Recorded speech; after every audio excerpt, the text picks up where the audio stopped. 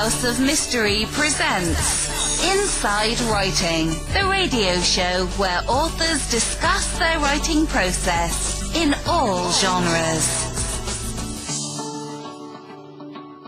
Now joining us, like we said earlier, we have author and a journalist. I say that because this last book is just incredible, and it really caught me listening to it. There's a lot of parts that were very real to me. So I found it an excellent book, and we recommend it. And the book is Dad Reckoning, and our author and guest is Caitlin Rother. Thank you for being here. Well, thank you for having me, and thank you for the kind words on how much you enjoyed the book. I appreciate that. Well, yeah, and it's just kind of, for me, it was listening to the events happening in the childhood, in the early era was really, I felt it. It was really shocking. You know what I mean? I had a similar childhood myself. So. Oh wow. Well, sorry, not. But yeah, some people say that. And I was like, well, I'm okay. You know, I turned out okay. I made it through it. I didn't feel like going out and killing anyone. So that's what I was going to say, and you didn't go kill anyone, so that's good. No, we were talking about that before the show, actually, Mike and I, because in a lot of these cases, you know, we look at the childhood and how bad of a childhood they had, and maybe what happened to them, and a lot of places want to blame that on why they turn into a killer. Well, as I discussed in the book, and there's a courtroom scene with a witness, a psychologist, who discusses that actually and says it's really a matter of resilience. And so like Skylar DeLeon's sister turned out to be a phlebotomist and never even really had a speeding ticket. Meanwhile, Skylar ends up, killing 3 people. So. And they grew up in the same environment. And they pretty much, Skylar was older, and they had different mothers, but yeah, they grew up in the same environment. But the father was meaner to Skylar, and made Skylar stand in a corner and shoved toothpicks under Skylar's nails for biting them, and told Skylar that he was no good when he was a little boy, and when he was putting on dresses, he made fun of him and said, "If you want to be a girl, I'll treat you like a girl," and stuff like that. Just not good parenting from a federal ex-con, drug trafficker who had guns and piles of cocaine everywhere, and Colombian, drug lords hanging out at the house, that kind of thing. Fun normal childhood. Sure. You mean it's not? I mean, well, I didn't quite have the drug thing, but I'll tell you, my father was definitely that way, and I was the fourth child, and the older ones were all men, and mechanics and all this sort of stuff, and I was not. I was the thinker, and I wanted to take music. It was like, oh, we're going to make you into a man, and and the comments were stuff like, well, maybe I'll pee on you and you'll at least smell like a man. Oh. That was where. Oh my God. So when I was listening to a lot of it was like, oh wow, this is just I remember this. But like I said, I came out pretty happy. I'm pretty over it. I chose at a certain time to move on with life. To go forward and live my life happy with what I have left and not hold on to that.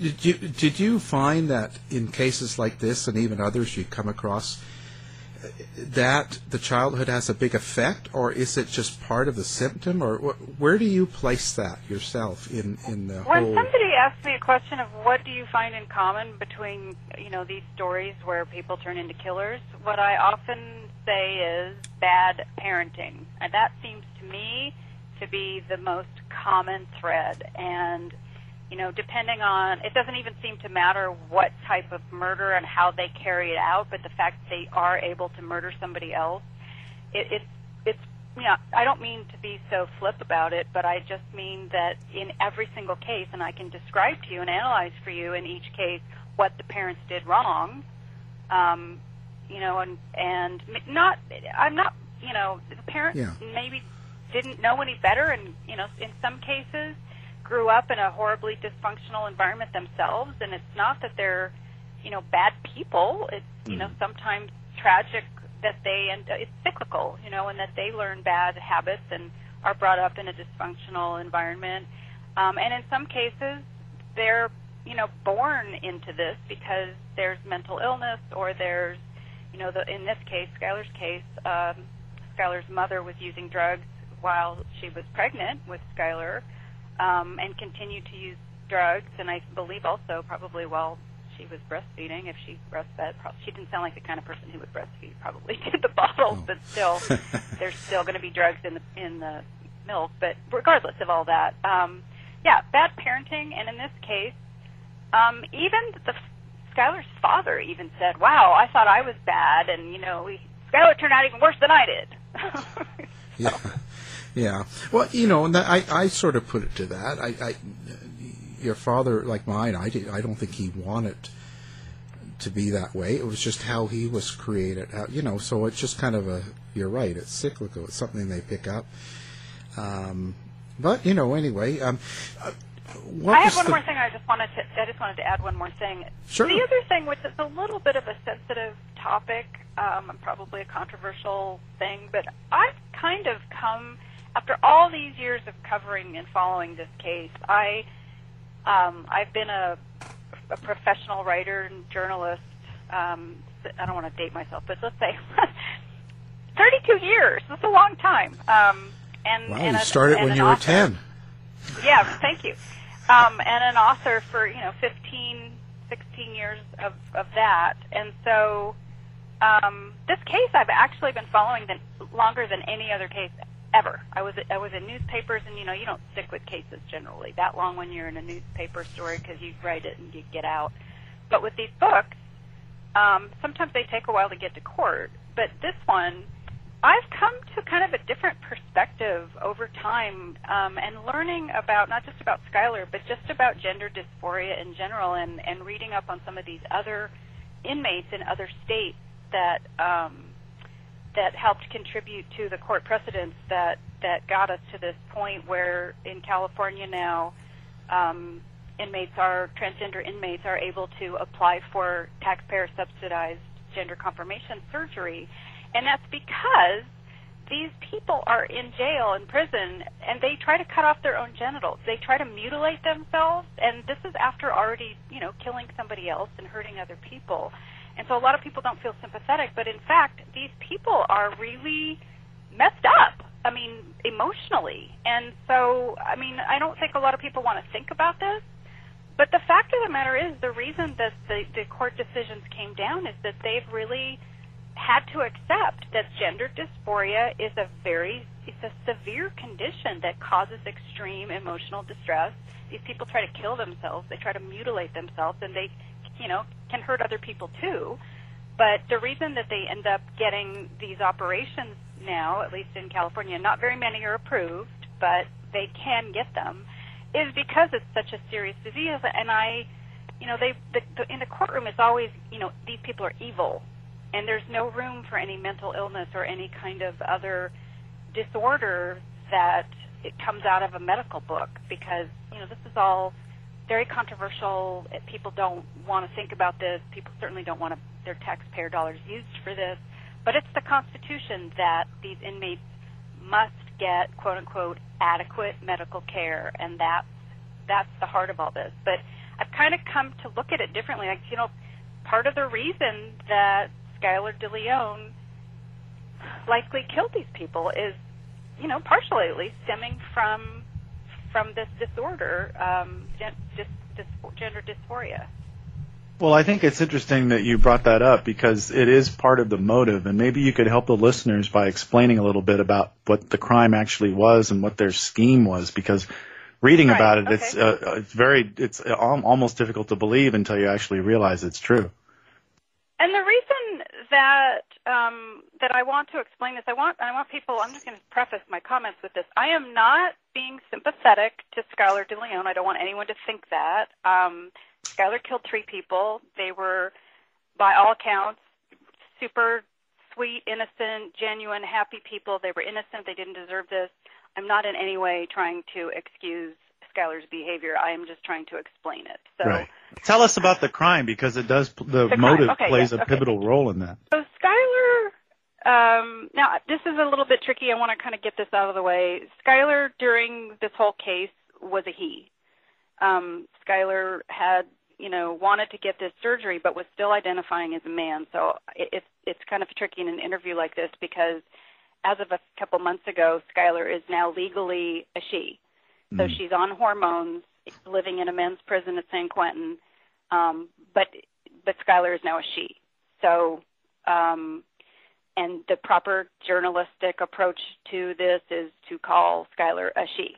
So if I flip back and forth, it's difficult because for the whole book that I wrote originally, because this is a reissue and there's 30 pages of new material because there have been all these breaking news developments and interesting changes at the state level in these prisons with regard to how they treat transgender inmates. But so if I go back and forth, that's just to kind of explain that it's kind of difficult as I'm telling the story. But so the crime, Skylar wanted to have this operation. Skylar was married to a woman named Jennifer Henderson de Leon, and they had one little girl together, and Jennifer was pregnant with a little boy, and Skylar and Jennifer were about $100,000 in debt because they were just these crazy spenders, and they didn't earn any money. Skylar didn't know what to do with himself at the time because all he ever learned from his father was how to lie and cheat and to steal, essentially.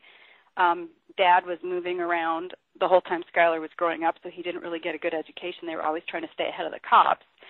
So all Skylar knew how to do was to steal money, and, in this case, he'd already killed one person, which the detectives learned as they were in the middle of this investigation that he'd already killed one person a year earlier, someone he'd met in jail while he was on a work furlough program, took the guy down to Mexico, slit his throat, left him by the side of the road to bleed out after taking $50,000 from him. Mm-hmm. So that, he's capable of this. Jennifer knew that. He bought her a ring, and they paid off some debts. So here we are a year later. Skylar wants to get a boat and have some kind of charter business, and so he and Jennifer work out this whole scheme to get this boat, pretend to be buyers, take them out to sea on a sea trial to, supposedly to test out the boat, take them down, handcuffs, tasers, make them sign power of attorney documents, tie them to the anchor, threw the anchor overboard with Tom and Jackie attached.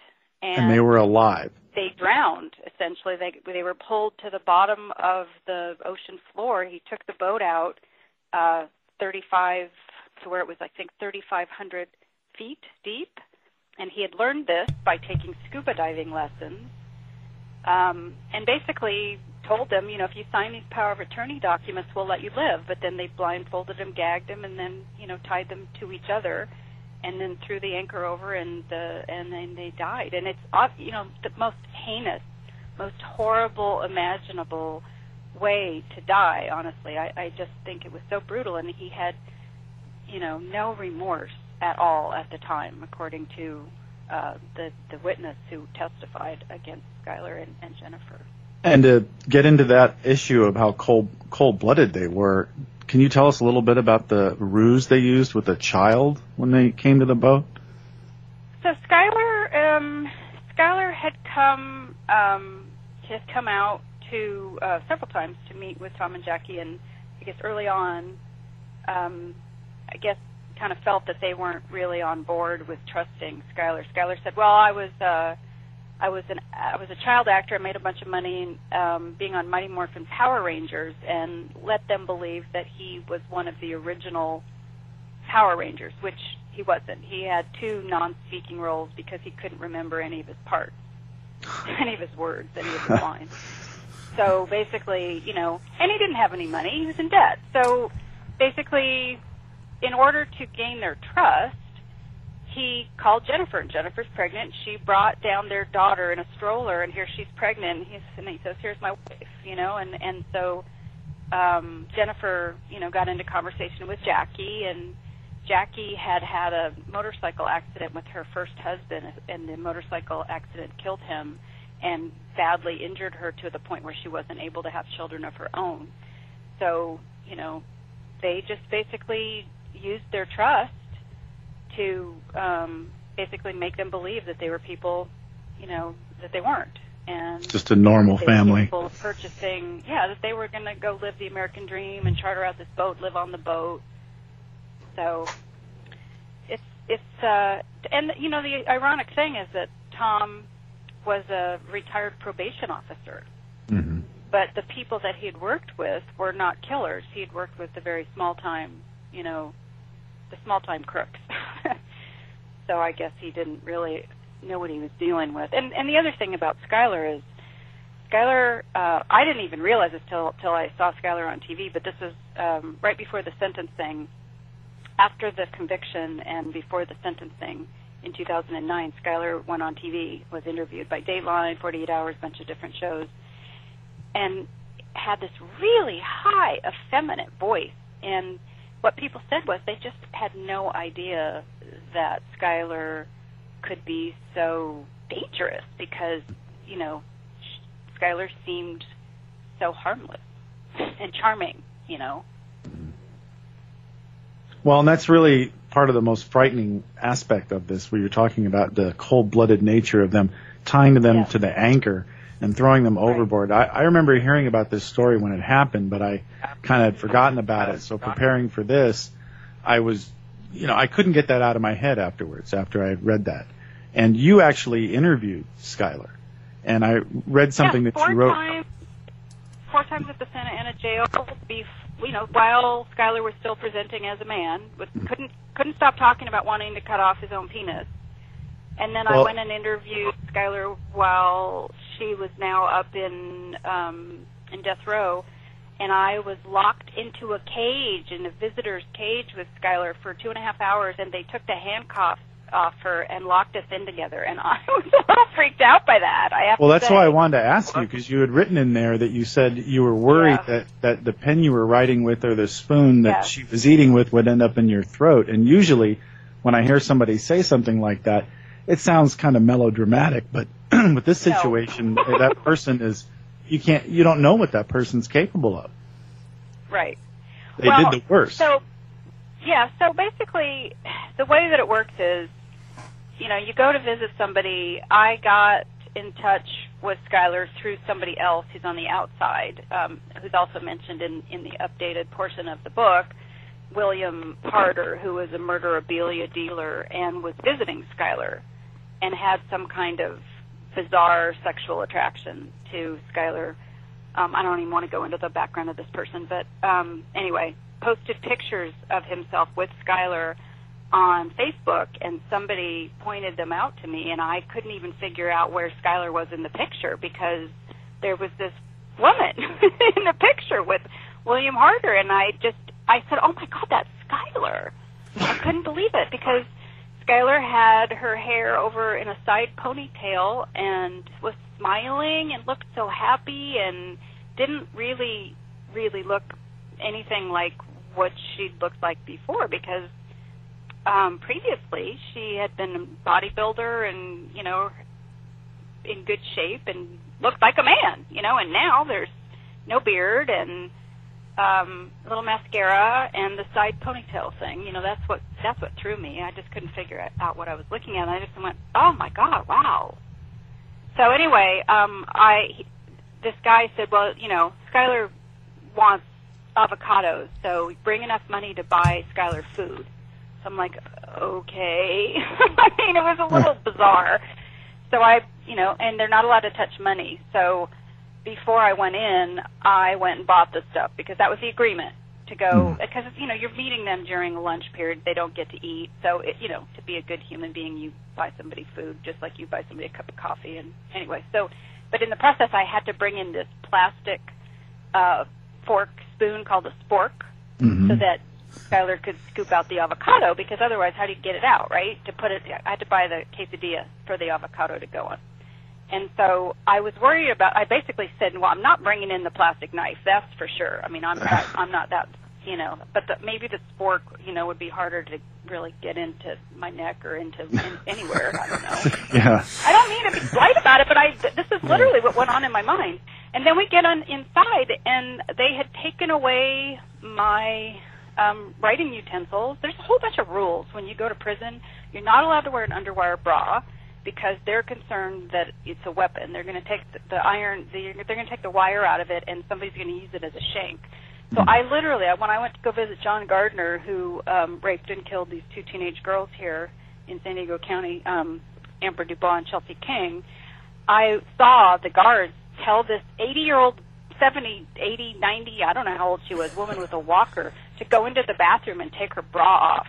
And she carried it back out, and they literally took it apart, and they took the wire out because it's, it could be passed into the prisoner, and the prisoner would then have a weapon.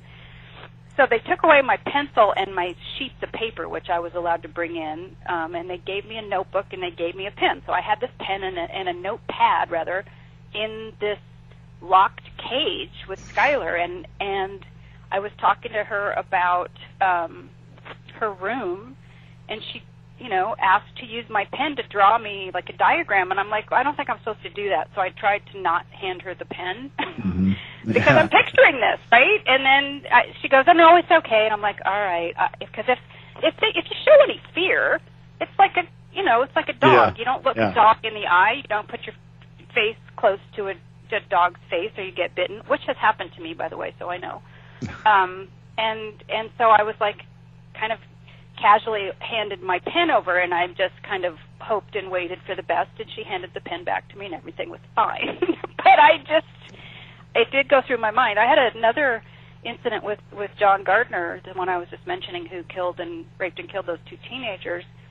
I visited him in a lunchroom at Corcoran State Prison in a unit with Charles Manson. I purposely visited on a Saturday because that was the day that Manson had visitors, and just didn't have any visitors that day, so I didn't get to meet Charles Manson, who I later wrote a book about as well. But I was sitting across from John Gardner, and I had the same kind of fears that I would say something, and I'd seen him react in court. You can say the smallest thing, they get angry, they reach across, and I just thought he could strangle me, and before the guard could get over there to save me, I could be in the clutches of this person who'd already killed 2 people. So when you go into these situations, you're a visitor. You're not an author or a press person. The prisons are not approving your visit. It's the inmate who invites you. So there's not really any kind of precautions. And when I was covering prisons and jails when I worked for the newspaper, I literally had to sign a waiver because I was going for the newspaper, and I had to sign a waiver that said I waive my rights, if I get kidnapped or abducted or, held hostage by the inmates, I can't hold the prison accountable or whatever. I mean, literally, you're taking your life into your hands when you go into these prisons as an author, as a journalist. But I just try to put that out of my mind and just do my job. So. Well, you have to think about it. You'd be stupid not to be worried. So the idea is you just don't purposely confront them or ask them questions that are going to cause them to shut down or to get angry at you. I mean, honestly, I just don't judge them. My questions are completely, I think them out in advance, and I've even taught this in classes. You have to keep judgment. You have to keep any kind of opinions and bias out of your questions and make them as neutral as you possibly can and as non-confrontational as possible, so that they think that they can open up a little more, and they'll probably lie to you anyway, but at least, you can write about that. Yeah. Well, did you feel like he would try, or he or she would try to manipulate you? Oh, always. You know that. I mean, these people are all manipulators. Murderers are almost always huge. That's why they call them con men, con women. Mm-hmm. So with Skylar, what was interesting is usually when I do an interview and somebody can't remember something, I'll give them a little nudge with a trigger of some kind, like a piece of information. Was it this? Was it that? Did you feel this or that?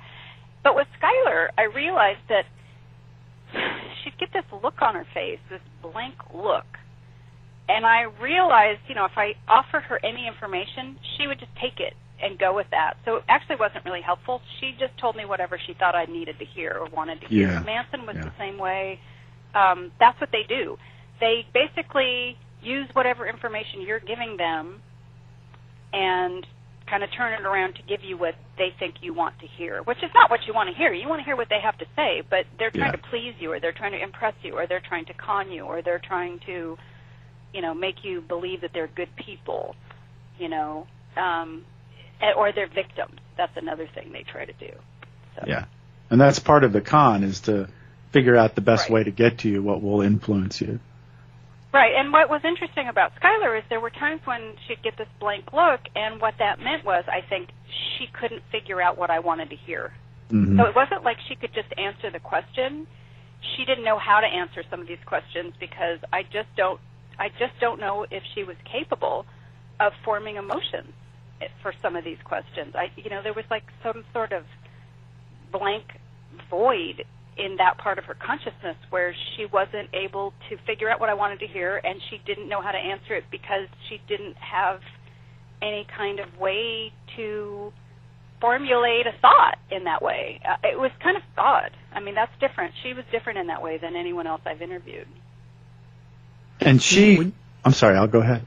I was just going to say, when you come to Skylar's pregnant wife, Jennifer, how did this affect their relationship? Like, what did Jennifer know and not know? And right. Well, the interesting thing to me was what was the dynamic between them. So whenever I have a case like this where you have a couple who are together committing a crime, somebody's got to be in charge. Somebody's got to be the mastermind, right? Now, what was interesting, prosecutors can change their story with different juries, and they purposely severed these two so they had separate trials, which means that in each trial, the person who's on trial is the mastermind. It's the person who's dominant, right? Yeah. And so the jury doesn't know what the other jury was told. So when comes to me writing a book, I just try to tell the truth, and I report what was said in court and what the strategy was and what the prosecution's theory was that they presented. But at the same time, I want to know what really happened. And that's what I want to tell my readers, and that's what I do. So for me, one of the very first questions that at the heart of this story was, who came up with this, and how did they do it? And I think it's pretty clear that Jennifer knew what was going on. And even if she didn't know everything, she knew enough. And that's pretty much what the prosecution said as well, that, okay, where did the $50,000 come from a year ago earlier when this person was killed in Mexico? Where did Jennifer think the $50,000 came from out of the blue, that she'd get a $10,000 diamond ring out of it when they were in so much debt?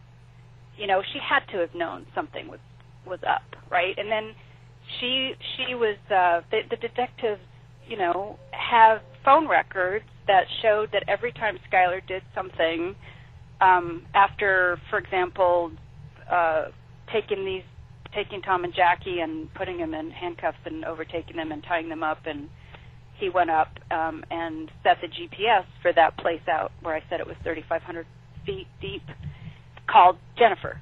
So with each, and they could see, they did a lot of cross-checking, forensically with this different technology, and that's how they tracked out everything that happened.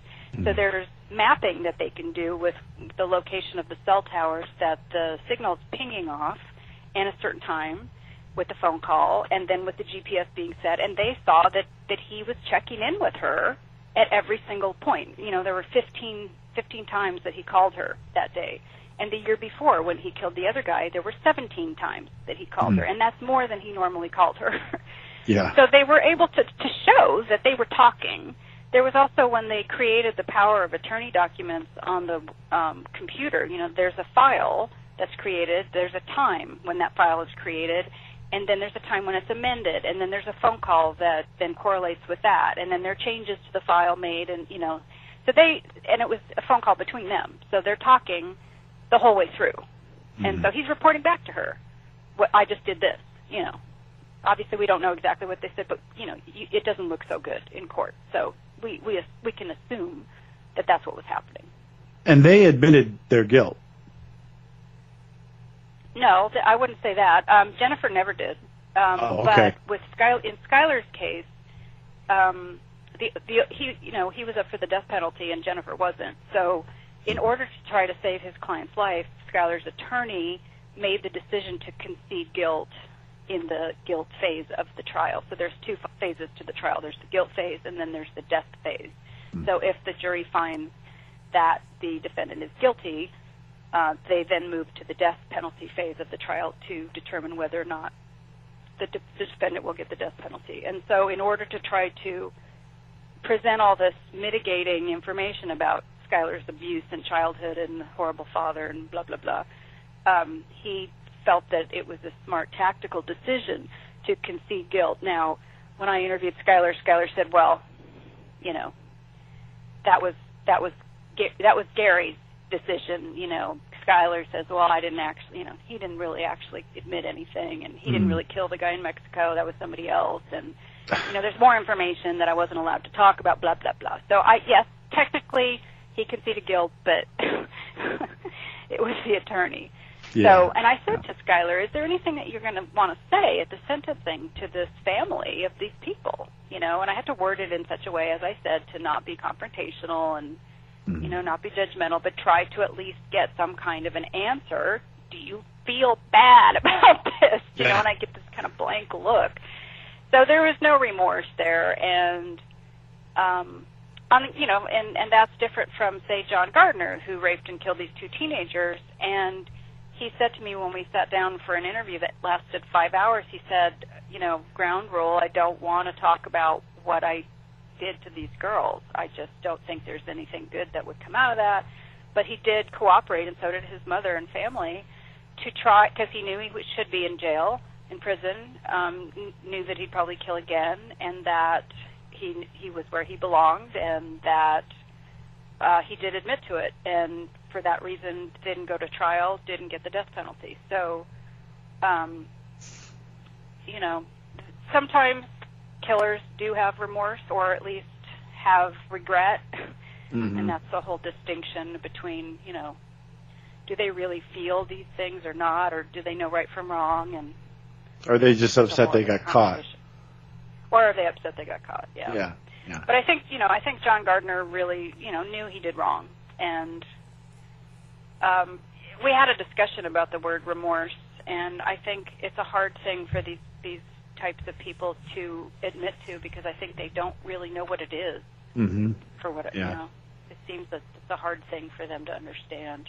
And they would have felt it before sometime, right? Long before your conversation, if they were really remorseful, they would have already gone through those feelings.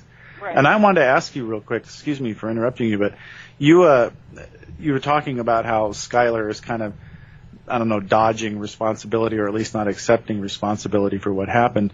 There were some accomplices involved in this. And what happened to them? Okay, so Alonzo McChain, this was a guard that he met in the Seal Beach jail, where he met the guy that he killed as well, who was in for counterfeiting. And the day that he went down to Mexico with this guy who was already out, Skylar was still in, and he was supposed to be on a work furlough program. He made arrangements to go down to Mexico with this guy and his cousin, and, you know, cut his throat, left him by the side of the road, came back across the border, immediately called Jennifer. He and his cousin then go to California Pizza Kitchen to eat dinner, and end up going back to the jail 2 hours late. Now, he called ahead to let Alonzo know he was going to be late, but he ended up showing up 2 hours late, and Alonzo never really did anything about it. He'd let him get away with this stuff. He basically was told by Skylar that, you know, he had all this family money and he was in real estate, he was going to help him get all this money, and so he got Alonzo to come along with him on this deal, and said, well, these are bad people that we're going to kill. These are bad people. They're drug traffickers. You know, they've hurt other people. You know, we need to take care of them. So Alonzo came with him, bought handcuffs and tasers, and they go on there and they realize they're not big enough to overpower Tom Hawks, because Tom Hawks is a big, strong guy who's a bodybuilder. And so they bring a third guy, John F. Kennedy Jr., who is this 40-year-old Long Beach Insane Crips older gang member, right, who has a prison record of his own and is supposedly changed his ways and blah, blah, blah, and is, about to become a minister. And he gets recruited through another guy that Skylar knows that he meets through a job that he got through Jennifer's father. So he's got people recruiting gang members for him to help be the muscle. And he's got Alonzo who trusts him. And so he brings these two guys on the boat and says, this big strapping black guy who's wearing a kind of a, nice church Sunday clothes, this is my accountant. That's what he tells Tom. And Alonzo's just a friend who he's brought along before, and he's just a tall, skinny kid, so he doesn't look threatening. And JFK is what they nicknamed John F. Kennedy Jr. His nickname was Crazy John, but they called him JFK because it was sort of a joke because he's obviously no way resembled the president who we all know as JFK. But he had this long bearded braid. You know how the gang members have those long bearded braids? Like it's like a Fu Manchu kind of a thing that they braid down. Anyway, he rolled it up and tucked it underneath so you couldn't tell. Because that's a sure sign that somebody looks like a gang member, right? So tucked it under and then looked respectable, right?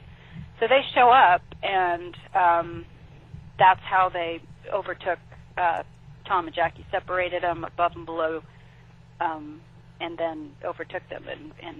And JFK was a pretty big guy, and he was like punching Tom and did it a couple times. So wow, that was it. Oh, and then there was, in terms of being accomplices, I would say those two are the main accomplices, but there were other people who got dragged into this and were scared to tell the truth because they thought Skylar would kill them. There was a woman notary who notarized these papers that the boat sale had occurred and that she had seen it occur when, in fact, Tom and Jackie were already dead. And then there was the diving instructor who got the notary to do that, and he was the one who gave Skylar the diving lessons and took him out to the spot where Skylar ultimately dropped the anchor. So they were prosecution witnesses, but they didn't end up going to prison or anything. The notary lost her license, and the other guy basically just, I think, drank himself into oblivion. I saw him, and he had these purple circles under his eyes. He looked pretty beat. So now, is he still with his wife, so to speak, even though they're in... Oh, no. Jennifer divorced Skylar almost right away after the trial because clearly her whole defense was, I didn't know. Her attorney said, she was scared. When she did find out what was going on, it was too late, but it was after the fact, and she was scared to leave, and she didn't know the whole time. And then when she found out more that there was more to it, then it was after the fact. But and she's still claiming that today. She's in fact still claiming innocence. Skylar's a monster. I didn't know. I'm a victim. Blah blah blah. Mm-hmm. Yeah. Do you think he was transgender before? Like he was? Yeah. When you're transgender, you're transgender. You. Yeah. I'm based on my knowledge of what Skylar told me and what the other witnesses testified to in the courtroom. Skylar was dressing up in dresses from when he was 5 years old, and I think that's generally when you a lot of people feel this. So basically Skylar was struggling with this for a long time, but had to deal with Dad and had to deal with a lot of this other stuff. But there was a long time where and she talked to me about this, that she was struggling with this and ended up going into the Marines thinking, well, maybe this will change my mindset, because she just wasn't settled with it and, didn't know, was torn, And so typically when you're transgender, pretty early on, and then you struggle with it, and some people, get settled with it early on, and some people take quite a while to kind of deal with it. So, yes, I think Skylar always kind of knew that, and for many years she told me that she had been wanting to get rid of her penis. It didn't feel like it was right with her body and who she was inside. And I just wonder if her wife knew that too. According to Skylar, yes. But Skylar had all kinds of stories. Skylar, after they started dating, had a motorcycle accident, and as part of the motorcycle accident, lost control of, I believe it was the bladder, and so had to wear adult diapers. So what he said was, he told her that he needed to get this operation and wanted to get this operation, and as long as, they had 2 kids already, she was okay with it. And he also told her that, different stories, who knows whether he actually told her these things or not, but according to him, she told her that she had, some kind of cancerous uterus or something that had to come out, and then there was the story that the incontinence problem would get solved as part of this operation, and that seems maybe, I don't know if that's true or not, if it's medically accurate, but it would seem like that would be a good, believable thing, that if I were Jennifer, I would understand. I mean, who wants to wear an adult diaper, right? Mm-hmm. And Skylar had needed $15,000 for that operation at the time of the murders. That was part of the plot to get that money?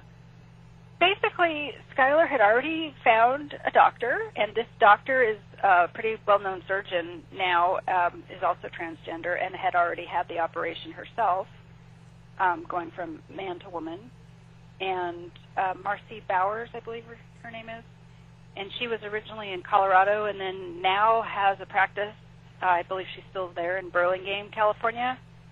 And I talked with a transgender correctional officer at San Quentin who actually had the operation done by this very same doctor. So Skylar put down $500 deposit and needed $15,000 to actually have the surgery. And before you can have the surgery, there's a lot of stuff you're supposed to do. So you're supposed to be in therapy, you're supposed to be taking hormones, you're supposed to actually dress like a woman, you're supposed to present as a woman, I think for 2 years at least. And so Skylar wasn't doing that. So Skylar was pretty torn with all of this, I think. So it wasn't, Skylar's a messed up person, obviously. Yeah, what a crazy story. Yeah, very my crazy. word. And the other thing is, the prosecution did not really make this whole transgender surgery thing a big part of the case. In fact, it was almost not part of the case. The prosecution pretty much was saying it was just greed. Because, like I said, in the courtroom, these killers are evil. Killers are not mentally ill, ever. They're evil, and that's it. It's just very black and white. And so I always thought that it was kind of strange looking back that Skylar's attorney did not present any kind of mental health examination or any kind of results from that. And I asked why, and I was basically told we just didn't think it would help our case. I think because there were findings, that would show probably that, there was some kind of sociopathy there and, lack of remorse and all kinds of other stuff. I asked Skylar, what are your diagnoses? And she came back with this list. This was when she was still at the jail. And I looked them all up, and they actually did seem to fit. And I came back the next week, and she said, oh, my therapist wanted me to tell you that, these are, she read me some slightly different ones. And I'm like, okay, well, they fit, though, because I went and checked them out. And they're listed in my book. I can't remember them all, but there were a number of them. So, wow. And she also was epileptic when she was growing up, and so a number of issues. Yeah. Well, great book and great story, I'll tell you. Do you have a website for people to find you or anything like that? Yes, I do. It's CaitlinRother.com. HTTPS www.CaitlinRother.com. And I have a blog as well on the website. Lots of other fun stuff to look at. Lots of photos. I'm on Facebook, I'm on Twitter, I'm on Instagram. All over the world. Okay, great. I'm everywhere. We'll have that linked up, actually, on our website so people listening can great. do one click and pick up the book and go to the website. Awesome. Wow. Great story and great work. And the book is called Dead Reckoning, and our guest and author is Caitlin Rother. Thank you. Thank you so much for having me on. Appreciate it. To find out more about our show, guests, or to listen to past shows from our archive, please go to www.houseofmysteryradio.com. Show's over for now. Was it as good for you as it was for me? Well, good night. This has been a production of Something Weird Media. I'll be back.